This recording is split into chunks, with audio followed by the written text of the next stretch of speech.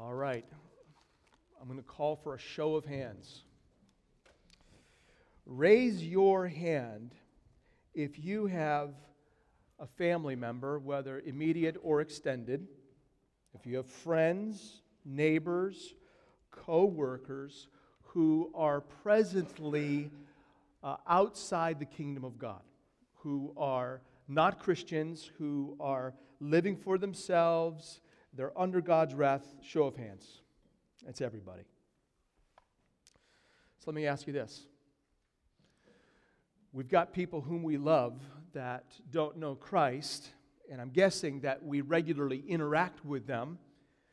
So how are we as Christians who are called to be holy, how are we to live among those who are blinded and living for themselves?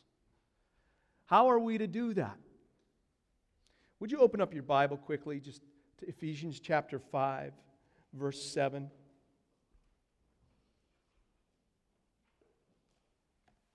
It reads this: Therefore, do not be partners with them being non-Christians. Therefore, do not be partners. An older ESV version reads, therefore, do not associate with them. What does that mean? Are we as Christians to steer clear of all interactions with non-Christians? I'm not sure if you're going to a Super Bowl party tonight. That might be out of the question now with all this snow. But let's say you go to a Super Bowl party and you see a non-Christian walk into the door. Is Paul saying here that if you're a Christian, you need to go out the back door? At family get-togethers, non-Christian family, whether it's Easter or Thanksgiving, Christmas, the family get-together, group birthday gatherings, you know what I mean? You see a non-Christian family member walk in. Does that mean you split? Is that what Paul is saying? We're not to associate with them. We're not to partner with them. You've been assigned to serve on a team at work, and you have non-Christians on that team. Does that mean you got to say, I can't serve on this team? They're Christians. I can't do this. I'm prohibited. What if you have non-Christian children? What if you have non-Christian parents? Would you have a non-Christian spouse? What is Paul saying here? What does he mean, do not become partners with them in verse 7? Well, verse 11 sheds light on it. What Paul is saying is we are not to do something. What he's not saying is we're to cut off all relationships with non-Christians. In fact, what we'll see is Jesus actually wants us in relationship with non-Christians. What he doesn't want us doing is participating in sin with non-Christians. What he does want us doing in these relationships is exposing the sin of non-Christians.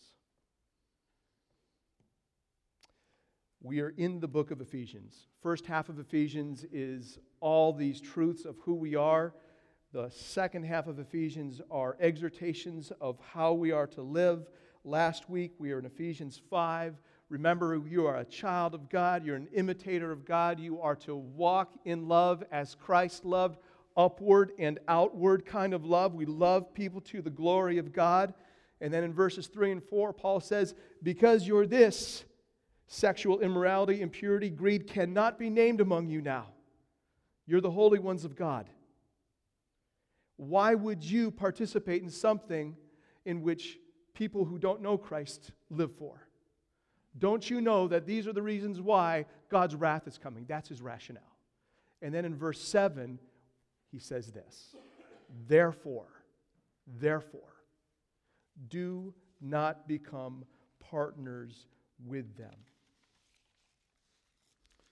So here's what I believe God is saying to us this morning.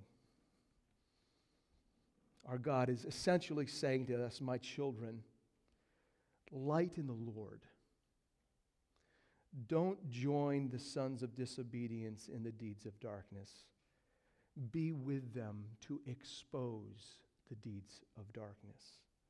There's no question we've been called out of a lifestyle, but it's more than that. We've been called out of sin in order to shine light onto sin. We are light in the world. We're to be separate from darkness, and we're to shine into the darkness. God has a holy, redemptive purpose for us in our relationships with non-Christians.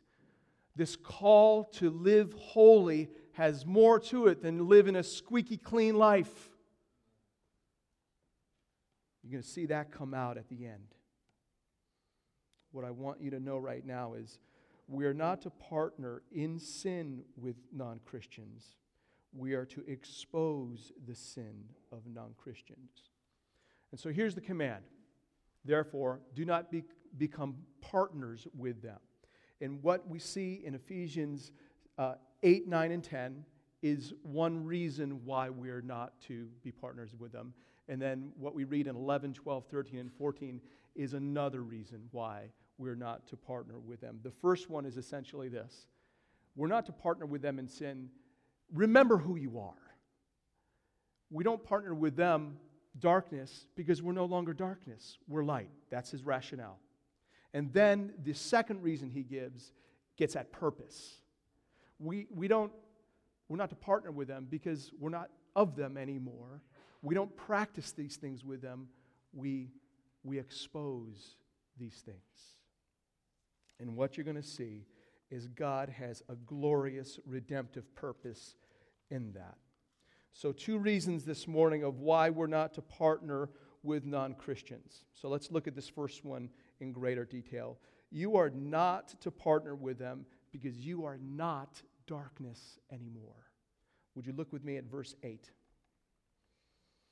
Let me start in 7. Therefore, do not partner with them, for at one time you were darkness, but now you are light in the Lord. For at one time you were darkness, but now you are light in the Lord. Paul is making a case here. His reason is, don't partner with them. It's not who you are. Don't participate with them in the deeds of darkness. It's not who you are anymore. You're light in the Lord. Did you notice the then-now language of verse 8? At one time, formerly. You were once darkness. Paul doesn't say here, you were living in darkness. Paul says, you were darkness. This is who we were before we became a Christian. Paul has conversion on his mind. This is who you were then. Spiritually blind, spiritually dead, spiritually ignorant, spiritually hardened of heart, Ephesians 4:18. We had no inheritance in the kingdom of God. We were sons and daughters of disobedience. We were under God's wrath. That's who we were. We were darkness. What were we living for? Well, we were living for ourselves, and it showed up in things like sexual immorality, all kinds of impurity, greed, trash talk. That's what characterized our lives. We definitely weren't living for God. We weren't imitating God. We weren't living like Christ, upward and outward. That was far from our minds. And what Paul does here, he summarizes it all up with one word. You were once darkness. Spiritually dead, engaging in the deeds of darkness. But then we read in verse 8 those great words, but now. You were darkness, but now. I love that. But now. In that but now is God's grace manifest through the gospel to us. Radically changed. We're no longer darkness. But now you are light in the Lord. We've been transformed by the grace of God. We went from being darkness to being light. And Paul uses that darkness-light language very intentionally. It draws a sharp contrast. We were not that anymore. We are light in the Lord. Light is distinct from darkness. Light is separate from darkness. It's one way or the other. This maybe a year and a half ago, 2 years ago, my son Mark and I, we got in the car and we traveled to Cave of the Mounds outside of Madison.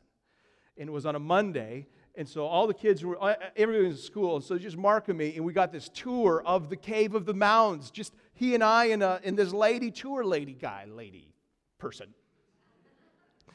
And she brought us back all the way to the end of the cave. And you know what she did? She turned off the lights. And so I was like, I cannot see my hand. I can feel the wind my hand is making. But it was pitch black. Couldn't see anything. And then she flipped the switch. Lights on. I knew how to get out. I was so grateful that she flipped the switch and the lights were on. It was no longer darkness. It was now light, and I was overjoyed. Paul has conversion on his mind here. We were darkness, and God flipped the switch. In Christ, we are now in the light. Which brings me to another thing I want you to see. Not only is it this but now language, then now language, I want you to see the source of light. We were darkness, but now you are light in the Lord. Light in the Lord. You see, the difference of being in darkness and being in the light is whether you're in Christ. That's the difference. So if you are in the darkness, you're outside of Christ. But if you're in the light, you're in Christ. His light shines through us the moment you believed in Christ. The moment you were united to Him, you were placed into Christ. Now, this is where I want to help you make some connections. In John chapter 1, John talks about Jesus this way. In Him, Christ, was life, and the life was the light of men. The light shines in the darkness, and the darkness has not overcome it. Jesus is the light. At your conversion, the moment you became a Christian, you were formerly darkness. Darkness no more. You were placed into Christ, the light of life. He radically changed you. John 8:12, Jesus says this, I am the light of the world.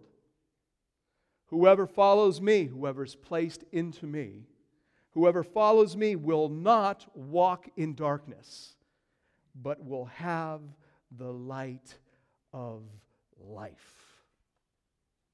When you first became a Christian, you were placed into Christ, and He lit you up with His light of life. So, Christian, you are now light in the Lord. Here's what that means. Having been made alive with Christ, Christ is going to radiate His holy life through you. Anybody hear of Thomas Kincaid? He's a famous painter, and he has painted these pictures of little houses with these warm light shining through the window. It's very inviting. Light shining through. The moment you believed in Jesus, He lit you up. Lights went on. You were made alive in Christ to shine in the darkness. On a cloudy day, you know, the kind of patchy clouds. Sometimes you can see beams of sunlight coming through, and it's like you can see the actual beam of sunlight. You know what I'm talking about? You want to take a picture of it. Christ in us shines through us in the radiant beams of holiness. We are light in the Lord. And so when we read that, we are light in the Lord. And then when we read in the second part of verse 8 that we are to walk as children of light, we realize that it's a call to holiness. It's called a Christ-likeness. You know, when you read that, walk as children of light in verse 8, it can be a little confusing because it seems like Paul might be mixing his metaphors a little bit. But he's not. What he's saying is this. we've been born of the light of life. We are of God now, born of Him, which means this: you got to let your little light shine. We are to live out the light in us, Christ in us. We're to walk in holiness. If darkness is death and sin, the light that Paul is talking about is life and holiness. So Jesus has given us new life in which we are to walk out in holiness. And in verse 9, we see what that looks like. Instead of sexual immorality, all kinds of impurity and greed, verse 3, what we read here is the fruit of life, the produce of holiness. Goodness, righteousness, truthfulness. We see that other places in Ephesians. Ephesians 2:10, we are created in Christ Jesus, made alive for good works. Ephesians 4:15, that we were created in the likeness of God for true righteousness and holiness. In Ephesians 4:15, we have been made, built in together, knit together as part of this living body of Christ under the head of Jesus, our life, and we are to speak the truth in love to one another. Our life is to be marked by the fruit of holiness, goodness, righteousness, and truth. We live in the light. We've got nothing to hide. That marks us now. As children of light, we walk in the light. And in verse 10, we see the hallmark of walking as a child of the light. You know what your heart's desire is? Your heart's desire is to please the Lord. Look at verse 10 with me. And try to discern what is pleasing to the Lord. Walk as children of light and try to discern what is pleasing to the Lord. I love that verse 10 is in my Bible. Try to find out what pleases the Lord, Michael. That word, try to discern, it comes from a Greek word that means to approve. It actually comes from a word that was used of testing of metals, to see what a metal was worth, value, substance. And what Paul is saying here is, hey, you prove my will. Walk in it. Demonstrate it. Feel, taste, experience the goodness of it. We are always having to ask a question as children of light, and it goes something like this. Is what I'm about to do pleasing to the Lord? I'm a child of light. Is this walking in the light? Is this pleasing to the Lord? Is this TV show I'm about to watch pleasing to the Lord? Is this song I'm about to listen to pleasing to the Lord? Are these words I'm about to say pleasing to the Lord? Is this internet page I'm about to click on pleasing to the Lord? Is this purchase I'm about to make pleasing to the Lord? Is the way I am conducting myself in this relationship pleasing to the Lord? Is it upward and outward? Is it walking in the light? That question reveals who you are. A child of light. You are light in the Lord. Let your light shine. The first reason that Paul gives for us not partnering with the sons of disobedience in the deeds of darkness is you're not darkness anymore. You are light in the Lord. He has lit you up to be shining holy among darkened sinners. So it's a call to remember who you are. The second reason we see here is verses 11 through 14. And it gets at purpose. As light in the Lord, this is who you are now, it determines what you do. We don't participate in the deeds of darkness, verse 11. We expose the deeds of darkness. We leverage our relationships with non-Christians. We love them. We love our God, we walk in holiness, and we love them. we realize that our lives will expose them. Paul is saying here, don't join them in sin. Let your life expose their sin. He assumes relationships. He assumes proximity. He assumes that you're going to be in relationship with non-Christians, and he's saying, live like you are, a light in the Lord. And it's going to expose the sin in our non-Christian family and friends and co-workers. Would you turn in your Bibles to John 17? John 17. John 17 is the high priestly prayer of Jesus, in which Jesus prays for his disciples and all who will believe through his disciples' witness, us. And so in John 17, Jesus says this. This is verses 15 through 18. He prays, I do not ask that you take them out of the world, but that you keep them from the evil one. They are not of the world, just as I am not of the world. Sanctify them in truth. Your word is truth. Cause them to shine.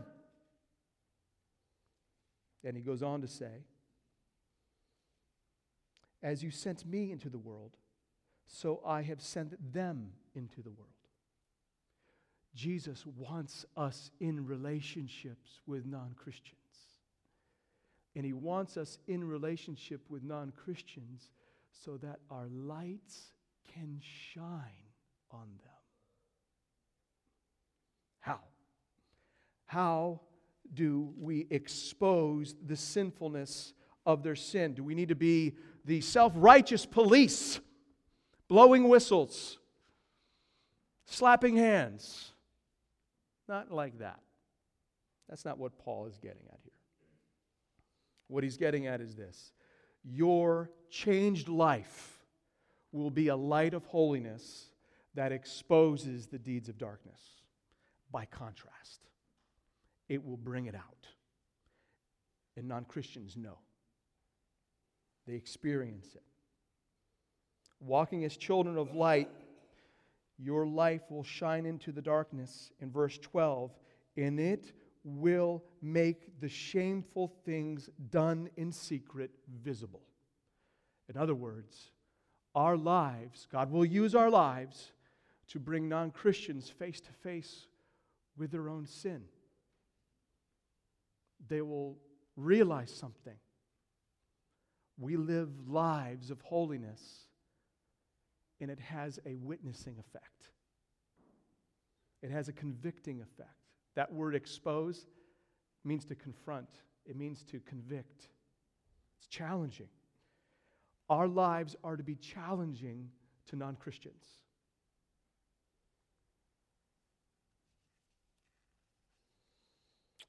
Let me give you some examples of this, how this works out. And maybe you've already experienced this, and so I just want to help you see what it is.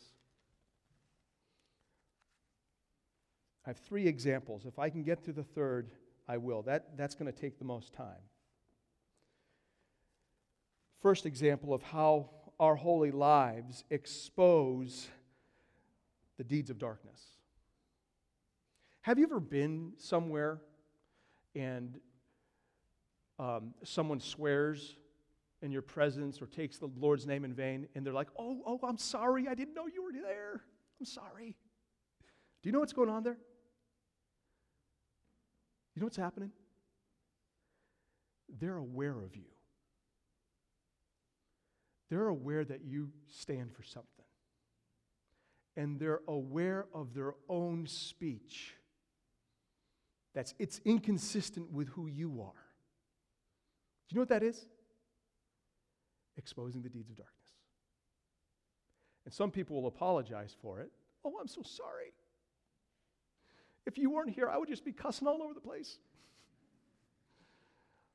Other people take issue with it. Man, you're holier than thou. What's your problem? Man, can you lighten up a little bit? There's one example. Speech. Our speech will confront evil speech patterns. By contrast, work. Remember, we were talking about the fruit of the light is goodness, rightness, and truth. Let's say that you are a type of worker that you do good work. It's quality work, and that you do it rightly. You do it along the lines that have been told to you, and you do it truthfully, honestly. Have you ever experienced anything like this? Hey, man, would you just slow down? You're making the rest of us look bad. You know what's going on there? Your life is having an effect. It's exposing something in other people. They think it's making them look bad. You're just trying to live for Jesus. You're not trying to make them look bad. But your light is shining. Some people will rise to it. You might get promoted for it. Some people like that. Other people don't. Our lives are to expose things because we are light in the Lord. He has us there for a reason. The third area that I want to bring up is something that I wanted to bring up last week. Last week I was explaining the differences between sexual immorality, impurity, and greed in verse 3. And when I was talking about sexual immorality, I listed out several different kinds of sexual immorality, and one I didn't say was pornography. Last week I tried to make the case that to understand what is sexually immoral, we need to know what is sexually pleasing to God. And that is this. This good gift of sex that God has given us is to be experienced in one place alone, and that is marriage. The exclusive, lifelong covenant between one man and one woman. That's where and only where we're to experience this good gift of God. He's got purposes for it. And so anything outside of that falls into this category of porneia, sexual immorality. Do you know what pornography is? It's in the name. Porn, sexual immorality, graphic, on display. That's what it means. Sexual immorality on display. That's what pornography is. And you know what? God hates it. Do you know why? It's a distortion of His good gift of sex. His design. He hates it.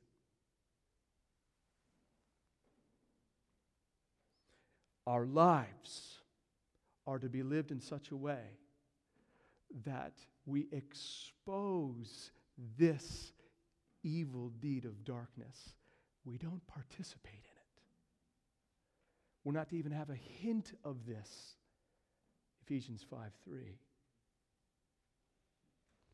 We live in a porn-saturated culture. Listen to this. Pornography is widely available, it's easily accessible, it's affordable, it's alluring, and oftentimes, most of the time, it's anonymous. It's like the perfect storm. In our lives, God is calling us to here as light in the Lord is to have a sharp contrast to living for pornography. We are not just called out of it, we're called to expose it. Now, this is where, at the risk of extending this too far, I wanted to give you reasons why you got to give up porn. In a book by Tim Chester, it's called Closing the Window. Very helpful book. In chapter 1, he gives 12 reasons to give up porn. Here's why I'm going to tell you this. I want to expose it for what it is. And so out of a heart for that, I'm going to list you out these reasons. They're not graphic, because even the shameful things done in darkness, we're not going to utter. But here are the effects. Porn will wreck your view of sex. Porn wrecks your view, men of women. You will objectify a woman. She becomes a thing, not an image bearer of God. Porn wrecks women's view of themselves. The porn industry abuses women. It's sex trafficking. Porn is sin against your wife, husbands. It's a kind of heart infidelity. Porn wrecks marriages. Instead of a father being a shield to his family, this becomes a conduit of sin into his family. Do you see? Porn is enslaving. It makes a horrible taskmaster. It just sucks joy out of Christians' lives, out of anybody's life. Porn erodes character. It makes people liars. Porn wastes time, energy, and money. Porn weakens your relationship with God. If you are worshiping at the altar of porn, you are not worshiping the living God. Porn weakens your service in the church. You know that you're struggling, and it undermines your integrity. Weakens your service in the church.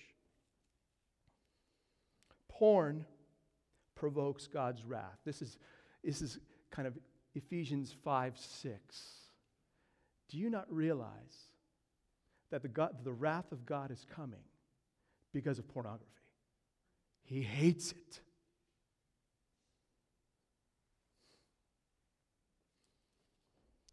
This is nasty stuff. And what we're called as Christians is we're called to separate ourselves from the darkness. It's not who we are anymore. And then we're to expose the deeds of darkness with holiness.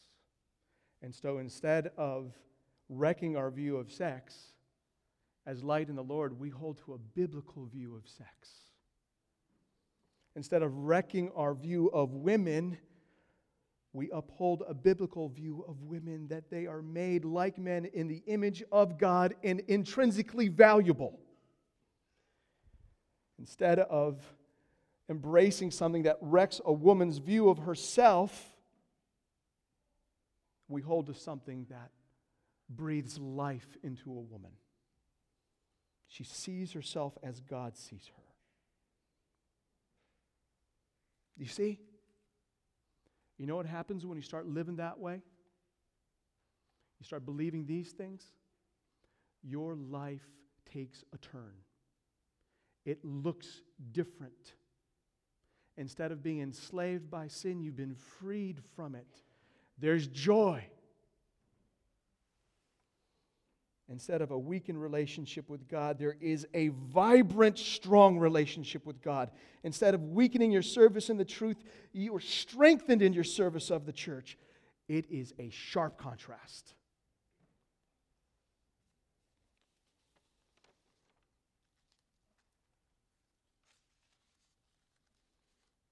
This is an area in our culture in which we stand out.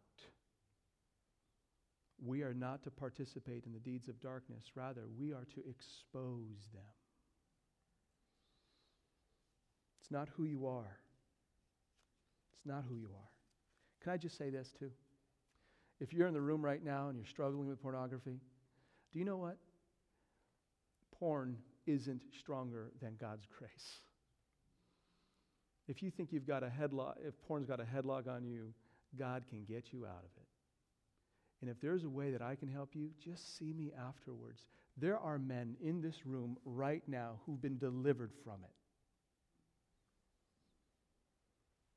Our sexuality, our holy lives will expose the sexually perverse deeds of darkness all around us.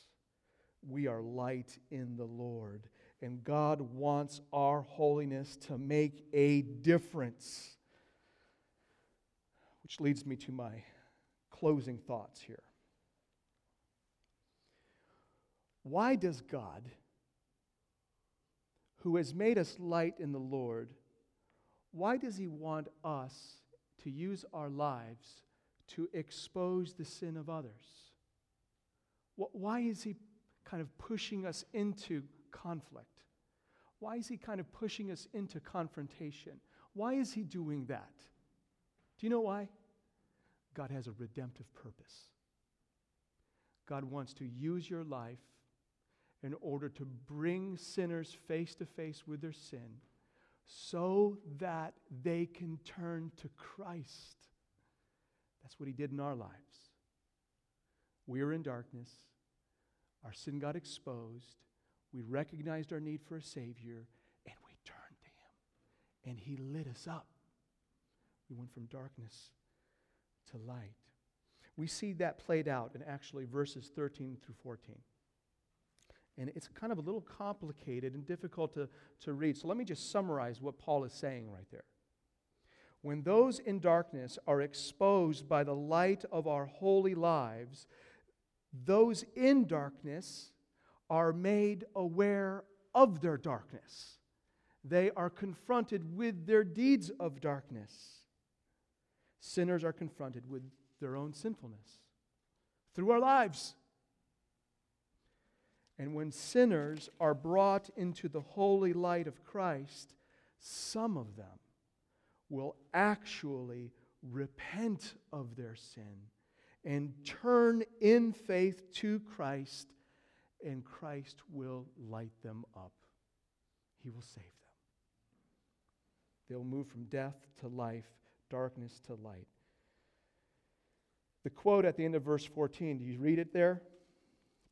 It's a really interesting quote. Awake, O sleeper, and arise from the dead, and Christ will shine on you. That's actually taken from a couple different spots in the book of Isaiah, and it functioned in the early church as a corporate response at a baptism service. So you know what would happen? A new convert would come up out of the water, and those Christians surrounding them, do you know what they would say? They'd say this: awake, O sleeper, and arise from the dead, and Christ will shine on you. Do you know what they're saying? You've gone from darkness to light. You've gone from death to life. You are in Christ. Christ is shining on you. You've been lit up. Paul has conversion on his mind. Our lives, because we're the light in the Lord, have not only an exposing effect, a transformational effect. God wants to use us in the lives of non-Christians to save them, to cause his light to shine upon them, to rescue them from the deeds of darkness. God has a redemptive purpose for our holiness.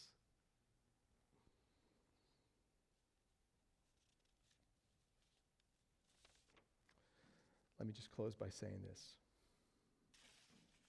How are we to live among non-Christians? We're not to run from them. We're not to participate in sin with them.